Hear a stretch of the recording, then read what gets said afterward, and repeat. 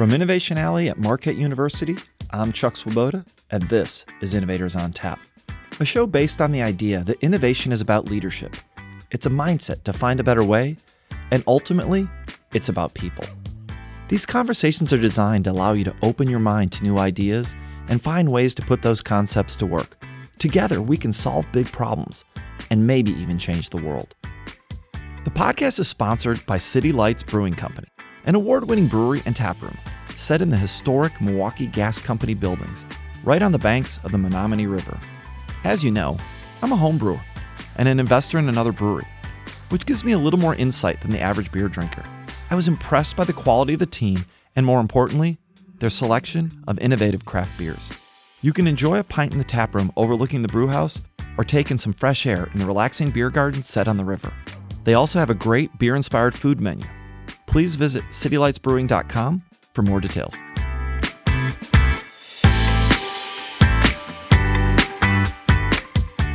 When we talk about innovation, it's usually technology companies that come to mind, whether it be Apple, Google, Tesla, or Netflix. I would even put my former company, Cree, in that category. Their technology-based products are well known, and these are the names we see on the lists of the most innovative companies. And when you think about great innovators, who comes to mind? The people that run these companies, the bigger-than-life technology visionaries whose product and business ideas have changed industries and, frankly, the world. We've all heard their stories many times, but a key principle of Innovators on Tap is that innovation is everywhere, and it's not just about technology. Today's episode is about innovation in traditional brick-and-mortar retailers. Innovation led not by a technology visionary, but by an accountant who was able to use the language of numbers to tell a story that helped guide his approach to finding innovative solutions to very real business challenges. This accountant is Darren Jackson, who was the CFO of Nordstrom's, the CFO and then COO of Best Buy, and ultimately the chairman and CEO of Advance Auto Parts. When it comes to innovation, these may not be companies that typically come to mind. Yet like many other businesses, they learn that if you don't innovate, you die. In our conversation, we take on the question of how large management-driven companies find ways to innovate. Darren's story isn't one of ego or bluster, and you will quickly realize just how thoughtful and insightful he is when it comes to innovation or any other topic. That's what's on tap today. Enjoy.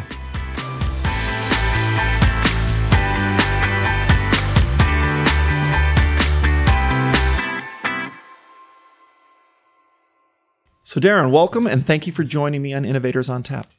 It's good to be with you, Chuck. I want to start with a story, something that Mike McDonald, who was the CEO of Carson Pirie Scott as it went through bankruptcy in the early 90s, and I know you worked with him. He said he thinks you were about 26 at the time, and you were sitting in front of an auditorium full of creditors, telling them that they wouldn't be getting paid. And his quote was, "Darren dealt with the situation with ease. We walked out of there with the creditors not liking things, but they understood it, and they respected our position." And as I read that, I was just struck by what it must have been like to be in that situation as a 26-year-old. And my guess is it had some effect on who you are and how you thought about things. Can you give us some perspective on that? Yeah, well, I was brave enough to say that because I was the closest one to the door and I could get out alive. When I look back on that is that failure is your friend. And what I mean by that is that so many people fear failure that they only come up to the boundaries of failure without going over. And it's until you can kind of get through the boundaries of failure and realize the sun's coming up the next day, you're going to have another opportunity. Most of that anxiety is anxiety you create in your own head. I mean, it was real at 26. We owed people $1 billion and 14,000 jobs. But what was the reality is that if we could get through that day and actually start anew, we would have a chance to do something different and potentially save 14,000 jobs and pay some people some money back and have a better life. But my learning for sure is that a lot of times you get up to the boundary of failure and you back away until you push through failure and make sure that you understand failure is your friend. It is not your enemy, because then you'll actually pursue different things and have an open-mindedness for yourself and others. So it reminds me of an interview I heard that President Obama had done near the end of his time. And he had mentioned that if he was going to run again or be president again, he would have been far better prepared because he finally realized that failure happens and you get through it. And it's really not all that bad, and that it really empowered him to think about things and do things amazingly. And it led me to this concept that I stumbled across, which is somewhere it was said that failure is the fuel of innovation. I think people think of it as a bad thing, but it's really learning. And if you realize it's a learning experience, it's a powerful tool to do something else. You jumped on it before I did, is that it's the fuel for learning. And it's really important to be able to separate yourself from it. A lot of times people get stuck in their own tracks because they assign failure to themselves versus recognizing failure, and many times is just part of a process. And so when you depersonalize it and stare at it for what it is, you didn't set out to do something to fail. You set out to actually achieve an outcome. Failure is just a step in the process. So one of the things I learned when I worked with Dr. Jerry Bell, who's a psychologist and a pretty well-renowned leadership coach and was my personal coach, is that you can tell a lot about someone if you understand how they grew up. Those experiences tend to shape them in really unique ways. And so can you give us an example of kind of some of the early influences that you think shaped you and maybe helped you think about failure the way you do now? I would say probably a few things. In the early days, I'd say role models are super important in your life. The role models I had, two best I had, were my parents and what they had to overcome. My dad was raised by his grandparents, so he was orphaned, and my mom was raised by a single mom. And somehow they found their way together and were married for 50 years before they passed. And, they just had simple goals in life. They had 3 boys and they wanted them to all go to college. But underneath that was this determination. I mean, that's what I took away from him, is determination, just really important in life. Focus in terms of have some goals. And there was a level of work ethic that I just admired about both of them. And those were just ingredients, they weren't technical ingredients at all. They were ingredients about the person. And so my parents as role models, overcoming things was critical. Determination was critical. Focus and simple was part of it as well. Probably the last thing that sticks out for me, because I was an accountant. Accountants are not innovators by nature, at least perceived. Mike McDonald, who you mentioned, was probably one of my top 2 mentors in life. And what he really taught me is not to get positioned in life, positioned in a role. You aren't your role. You are who you are and what you bring to a role in life. And Mike was extraordinarily successful.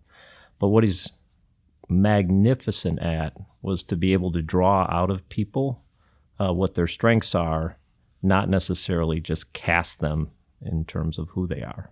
You brought up the fact that you were an accountant, and I think I've mentioned to you in the past, I don't normally associate accountants with innovation. How did you go from debits and credits to being someone who is good at looking for new problems and finding ways to solve them?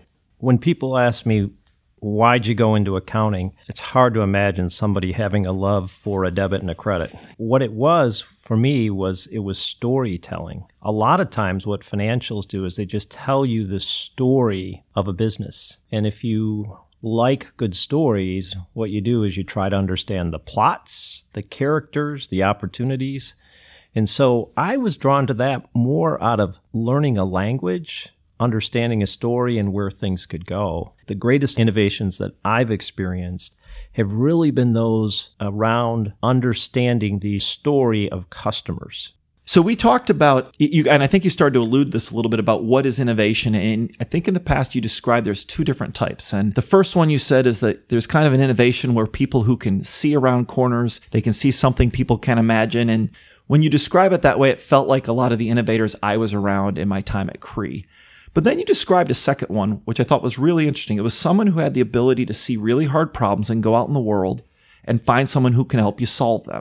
There were 3 examples that come to mind, and maybe I'll use the one that's most current. Remember, I was at Best Buy, and I was with a young man, Sean Skelly, where we're looking out the window, and there's these beetle bugs whipping by. And I said, I don't know what they do, but Sean, can we go have lunch with whoever runs that little business? And it was a young man named Robert Stevens. And Robert came and had lunch with us, had lunch again with us. And then he walked us through a Best Buy store.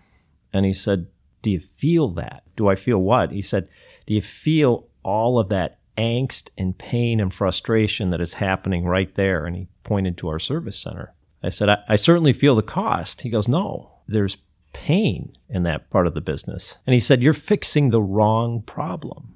You are trying to fix a software problem with a hardware solution. And the software was human software. Back in the day when we had a problem with your notebook, what did we do? We said, well, thanks, Chuck, for bringing it in. We're just going to pack it up and send it over to Sony for 30 days, and then you're going to get back. And he goes, I guarantee 90% of the time it's a software problem, and we can probably fix it here in the next 30 minutes. And I said, well, Robert, I don't know about that, but why don't you let me buy your business, and you could come teach us how to do it? And he goes, I'll let you know when I want to take over Best Buy. So we paid $3 million for 7 Beetle Bugs and 10 employees. It's hard to justify at the time, but what Robert could see is where the future was going. If you think about a geek back in the day, and this is circa 15 years ago, he said, you know what? You're going to have a whimsical character, because he had the vision that women were going to take over that space. He said they have to be a customer service agent first, friendly, easy to get to, because ultimately, you're going to want them to let these service agents into their home. Ultimately, they're going to make the decisions about technology in the future, and you want the agents to guide them. I think they have 20,000 geeks today. His point was he could see and feel, and it's not a small point, there's a level of EQ empathy in the innovation process. It can actually fit into that first category, Chuck, that people can experience and feel the pain of others in order to begin to fix the problem. So he could fix that problem. And really great innovation comes from having microphones on the edges. If you can't hear it and feel it, you can't change it. Darren, that is just a great story about the origins of the Geek Squad. As I think about that Best Buy business, you guys overcame one challenge, and then you were faced with an even bigger challenge, which was Amazon. So how did you guys deal with the Amazon threat? So it's hard to be number one and get knocked off your perch. And that's really what Best Buy was. They grew to $45 billion and just had this foothold on the industry of electronics. And then when Amazon came through, and essentially through pricing, and I would say through convenience in their catalog, began to rewrite the rules of customer experience, you had a business that you get set in your ways, you have a level of ego, you believe just working harder is a solution, and for a period of time, you're in denial. There was a period back in the late 90s, people thought Amazon was going to go out of business. So Darren, I'm really curious. Can you tell us about the first time that you met Jeff Bezos? We had a meeting, and there was this young man who came to Best Buy, and he said, we're really good at this electronic commerce, and you're really good at electronics and selling products, so why don't I make you a deal? I will be your back end for all your internet business, and you can be the front end expertise as to products, and together we can reach whole new customer segments. And it was tantalizing because what he could do at that point in time for the cost he could do it, he said, this might be a good idea. And then he left us and he went to Target and told him the same story. And I remember being in that meeting with Dick Schultz, our founder, and I said, Dick said, this is pretty interesting. And I said, it is. But I said, Dick, I don't think he's thinking about just selling books.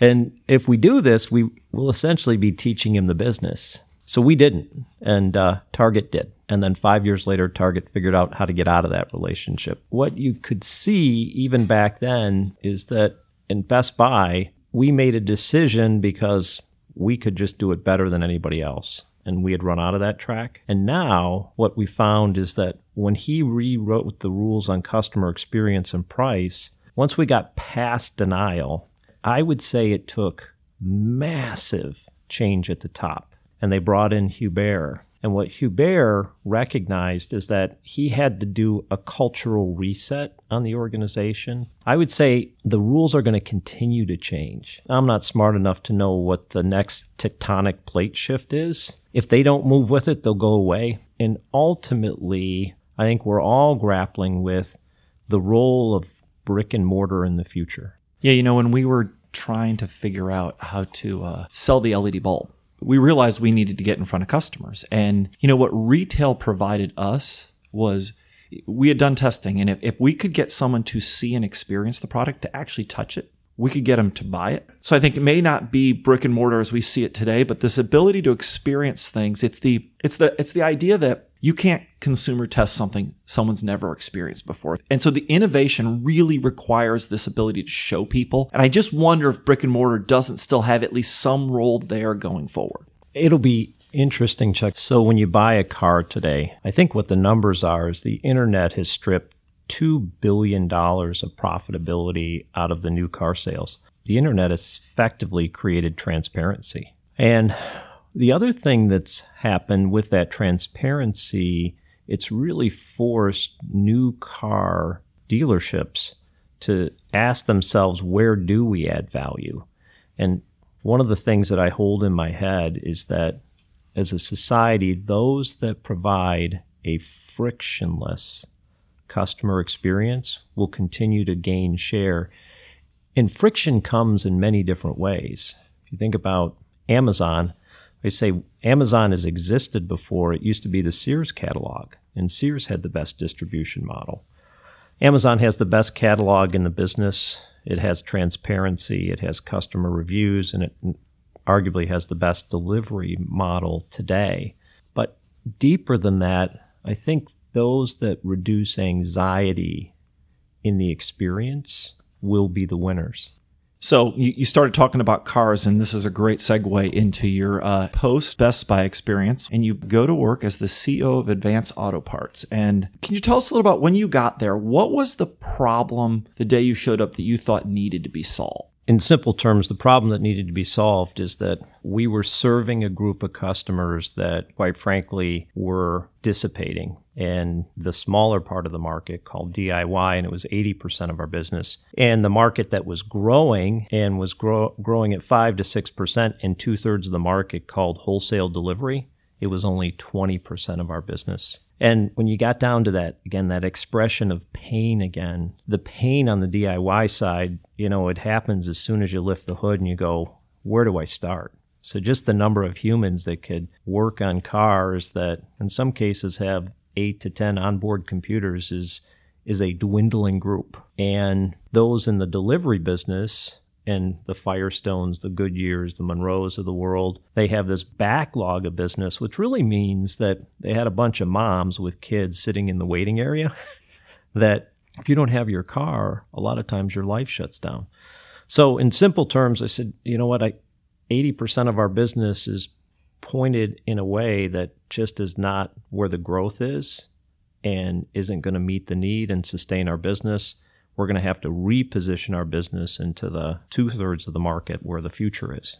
So you show up, you're the CEO, and I understand you realize that you're basically in the small shrinking market. That first day, how did you go about figuring out the problem that needed to be solved? So I wasn't smart enough to figure it out for sure. What I found is that in order to move organizations, and at that point we would have been maybe 2,500 stores, probably close to $4 billion in revenue, which put us about 30,000 team members. And literally before I started, I gathered 50 Advance Auto Part team members, and they were a cross-section of team members. And I remember I hand wrote a note, and I said, well, here's 3 or 4 questions where I just need your help. One of the questions is, what is the largest opportunity that we have at Advance Auto Parts that we're not pursuing today? And then what's in your way? And this goes to a little bit of putting the microphones, in a place you can hear. The 50 people that were there and answered the question,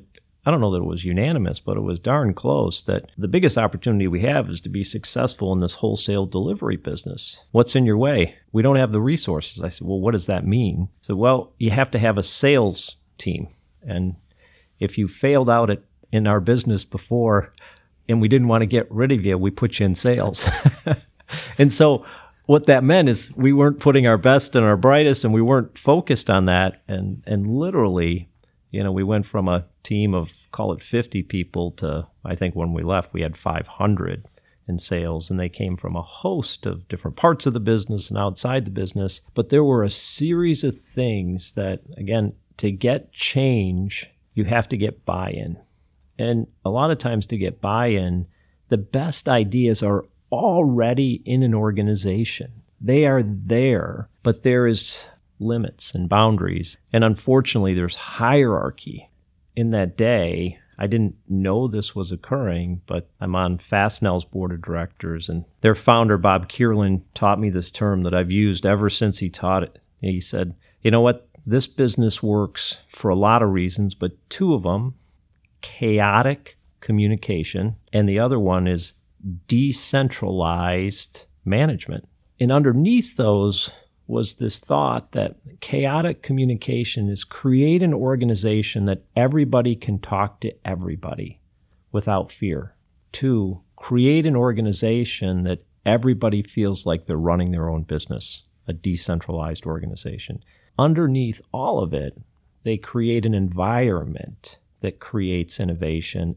So if these ideas are already in the organization and it's about removing the obstacles, why is it that so many companies then struggle to take what apparently the ideas are there and to implement them? In other words, why before you got to Advanced Auto Parts or in any other situation, what is it you think that's getting in the way that stops these people from being able to go out and solve problems and create change and drive innovation? Well, it's probably different in different organizations, but there's probably a common thread, and it's called ego. And it could be organizational ego or individual ego. I once had a different boss who was pretty smart, and when talking about becoming a CEO, remember the advice he gave to me is he said, those things that make a CEO successful are the very thing that will bring a CEO down, because they have been rewarded for getting them to a certain spot, and they're not going to give it up. And so you've got to find a way in the individual leading the company to be able to honestly suppress their ego at times and let the better ideas get to the right place. And then the other thing is how the power structure works. I've been in essentially pretty large businesses my whole life. And the reality is, depending on how the power structures work in a business, the pocket vetoes that can occur every step of the way will wear out some of the best ideas. Practically, how you demonstrate it as the leader of an organization or leaders is that ability to suppress your ego. One of my observations is that you can't manage innovation, that it's actually a leadership problem. And management is essentially all about trying to get people to control. You're trying to get them to control their behavior, right? Do something that's predetermined because you want a predetermined or predictable outcome. And yet at the same time, innovation is trying to get someone to do something new that hasn't been done before. How did you go about either finding people within the organization that were good at that or retraining the ones you had to let go of these management principles and embrace these new ideas? I think the great innovators are different in my mind than the great improvers. A lot of big businesses have the great improvers.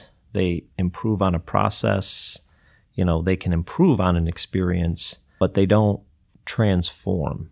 Their enjoyment is day in, day out, making those improvements in the business. The ones that were the great innovators, entrepreneurs, they're cause-driven.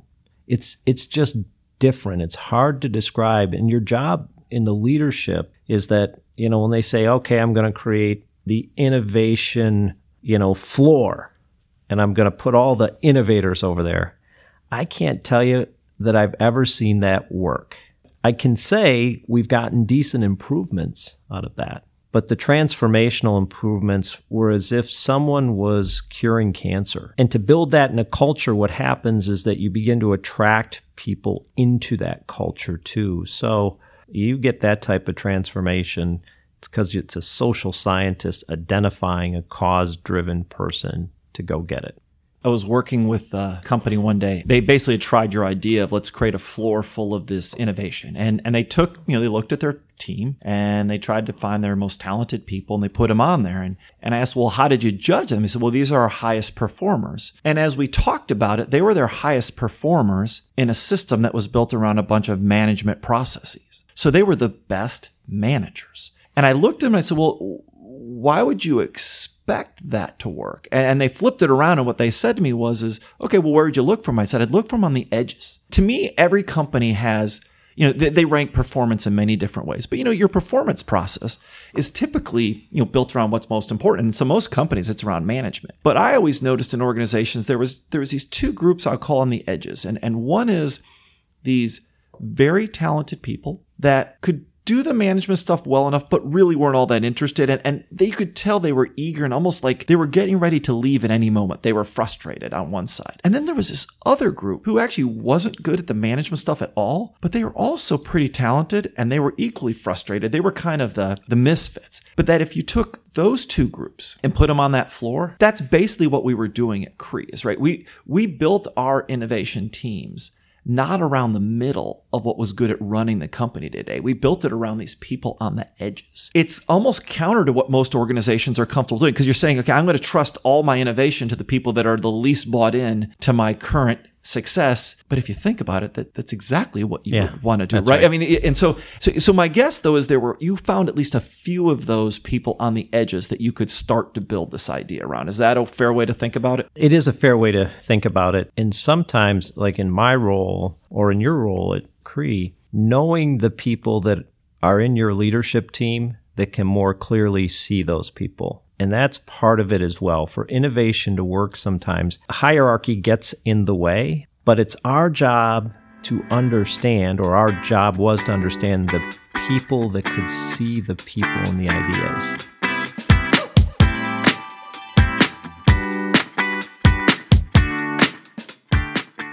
My conversation with Darren kept going, so we decided to make this a 2-part episode. In part 2, we pivot to Darren's second career, where he has done a ton of work around education reform. Be sure to check out that conversation. Innovators on Tap was started to provide fresh insights, and I hope you agree that part 1 of this conversation did just that. Darren's ideas around chaotic communication, decentralized hierarchy, suppressing your ego, and putting microphones on the edges are all important concepts and mindsets that you can apply to almost any problem. Darren's story proves that innovation is something that can be applied to any business or organization. If you found value in this episode, please rate and review us on Apple Podcasts or wherever you listen. And if you know someone who might be interested, please share the podcast. Our goal is to enable an entire new generation of innovators and leaders. And exposing more people to the conversations happening on this podcast will help us do just that. We are always open to critical feedback. My belief as an innovator is that anything you do today can be done better tomorrow. Thanks for joining us on this journey. Let's go change the world.